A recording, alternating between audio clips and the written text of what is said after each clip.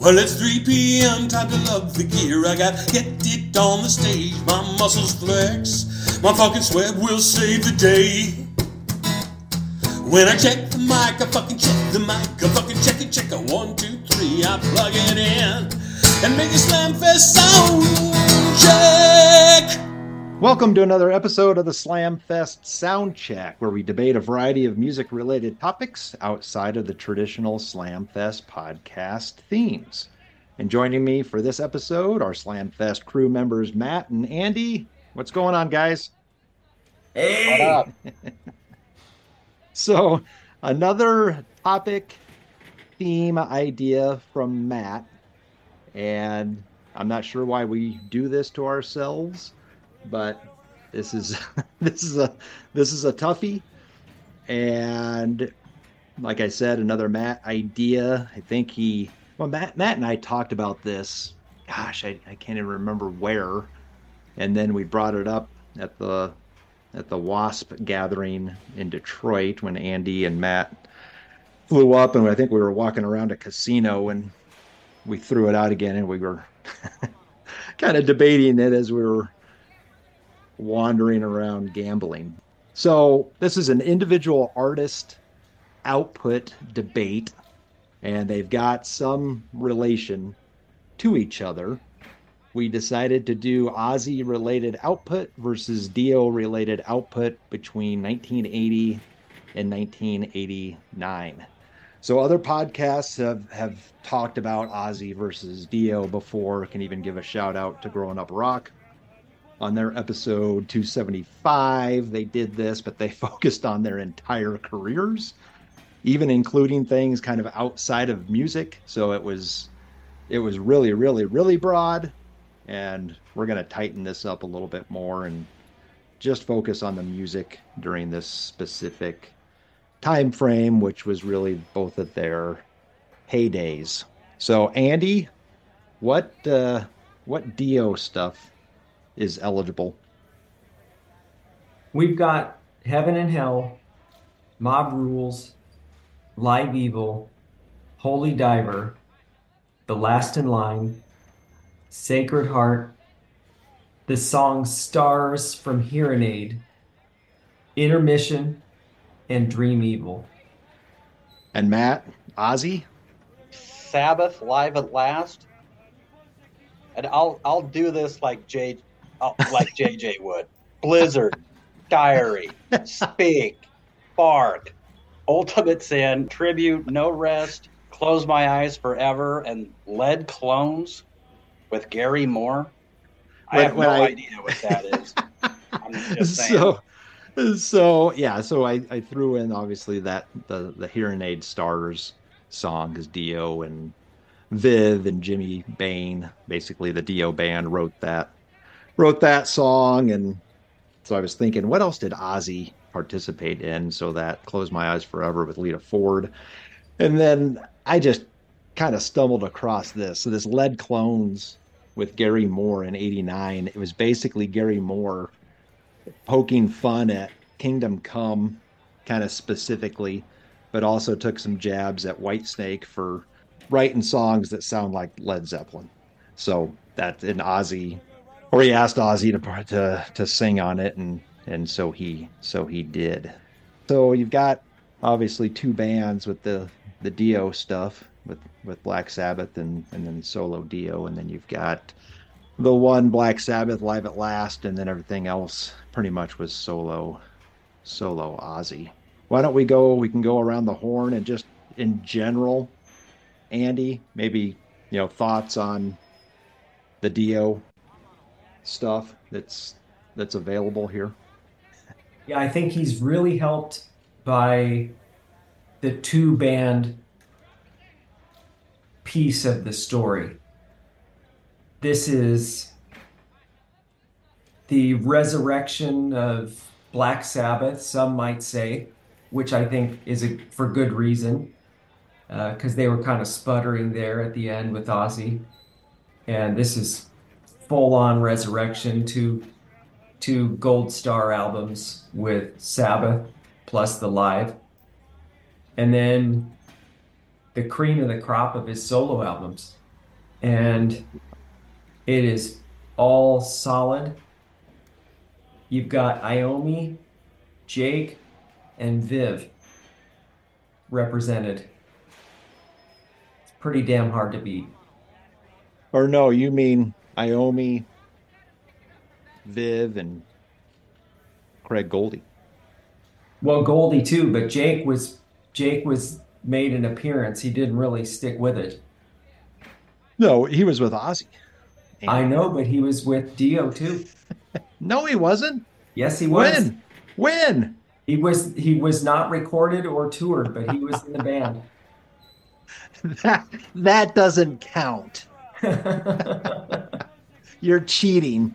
You're cheating. All's fair. So, Matt, the Dio stuff, just kind of high level snapshot. It's all pretty damn solid. Yeah, I would echo Andy's sentiment exactly. I can't see past stars on the thing there, but after that would be what would it be? Dream Evil. Dream Evil, yeah. Dream Evil. Yep. Yeah, I think that's would have been the last thing he would have done. I think because Lock Up was 87. Lock Up the Wolves was 90, I think. 90, I believe. Yeah. Yep. But I mean, I think it's a step up from the Rainbow stuff is good with Dio, but when he was with Sabbath, I mean, that's some of the best metal ever right there. Well, yeah, and again, that was your introduction, I know, to Sabbath. Really. I think it probably was. Yeah. So I mean, I echo the same thing. The fact that Sabbath was dead in the water, and they get together with Dio and put out these two albums back to back, 1980 and then 1981, is amazing with obviously the stuff that's on there. The production, they had that Martin Birch guy produce both of those. The production's amazing. The songs are amazing. There's some epic songs in there, meaning lengthy, but epic.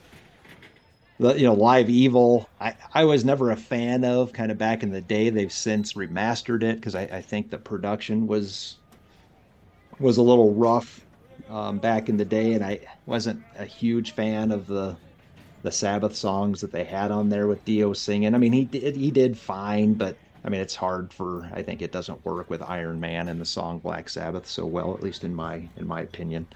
But then, yeah, Holy Diver, Last in Line, Sacred Heart, bam, bam, bam. Again, 83, 84, 85. That Intermission's just an EP, live EP, isn't it? It is. I actually owned it. I had it on cassette, and that actually the production of those other Dio albums were great, but the Intermission, it didn't sound that great. And then Dream Evil, I thought the production was a step down. I think the songs are still solid. And again, you've lost Viv, and Craig came in and did an admirable job. But yeah, I didn't think the production was quite as good with Dream Evil. And I think, Ronnie produced all of those. All the solo Dio stuff. So for whatever reason, Dream Evil and Intermission kind of suffered a little bit. So Matt, the Ozzy stuff, high level thoughts. God, that's Heaven and Hell. Well, just to digress for a sec, Heaven and Hell, I think, was my intro to Sabbath. Ozzy could have been my intro to metal. Now that I think about it. Yep. I don't recall seeing a lot of this stuff on MTV when MTV first came out, other than the Bark at the Moon video. Yeah. But I think I got most of a lot of that early stuff I got through a record club. But then Ultimate Sin I bought like the day they came out. So do you still owe Columbia House some money? Probably. You know, they've got databases and databases probably of people that owe them money. Yeah, but I mean, there's not a dud in that bunch, obviously.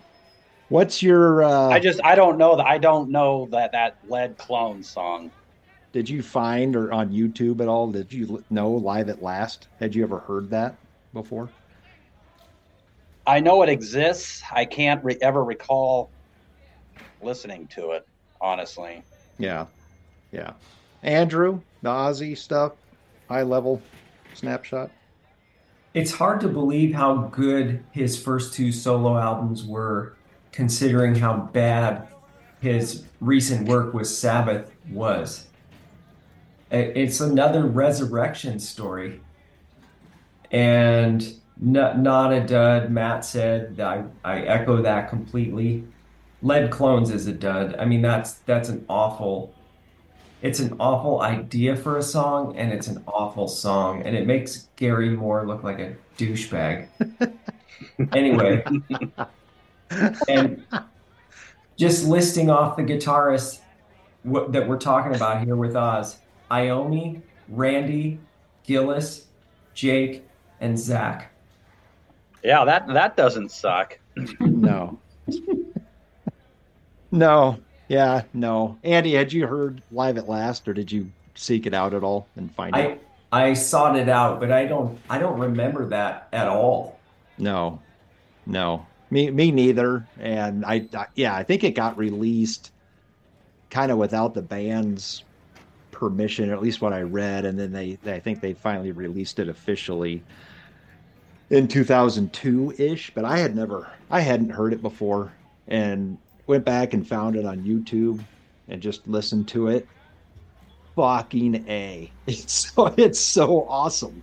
It's so raw, and it's on the Volume 4 tour, which I'm a fan of that album, obviously. So they played three songs from that, but it is just so raw sounding. It's amazing. It's amazing. But yeah, I never owned it and hadn't heard it before. Blizzard of Oz and Diary, again, comeback story, and amazing stuff. But I was trying to think back to the original production of those, and I might be clouded with Matt recording dubbing on a high bias tape with the treble cranked. So that might be clouding my vision on the production of those first two albums, thinking that they were not great, not as good as those Black Sabbath era Dio albums. But again, the material obviously was there. Speak, well, I'll come back to the live albums. Bark, I've never been a fan really of that album as a whole. I mean, it's got a couple good, the title cut, obviously. Rock and Roll Rebel, So Tired, I'm a fan of. Waiting for Darkness is good, but I just think there's a lot of filler on the rest of that album. Ultimate Sin, No Rest those were the first two Ozzy that I think I bought, with my own money and on cassette. But then going back to the live stuff, so I already talked about Live at Last is awesome. Speaks for itself, and then Tribute, I think, it just brings those songs from the first couple albums up. I mean, it's just the sound and the production of that album. It's awesome. And again, not sure why he included the Sabbath stuff on Tribute. It would have been nice to have heard some of those other songs from those first couple albums, but and then Close My Eyes Forever, whatever. It was a huge hit that he was singing on, and the Lead Clones thing. I'm with you, Andy. It's just fucking ridiculous. But some people, Zeppelin, the pedestal that they get put on all the time when anybody is sounding like them at all, it's just a ridiculous song. And I think he mentions, you stole from the houses of the holy, got to get it on from the still of the night, so pulling out Kingdom Come and Whitesnake song titles. be above that. why why are you doing this? So anyway, yeah, I thought that was kind of silly. All right, Andy, moment of truth. I'm going with Ozzy. I wouldn't say you're wrong if you pick Dio, but it's hard to vote against that Ozzy material. It's so good. Hardly any skippers. And I think the last two Dio solo albums have a couple skippers on the B-sides. So I'm sticking with Ozzy. Matt? First of all, just just to clear up any misconceptions.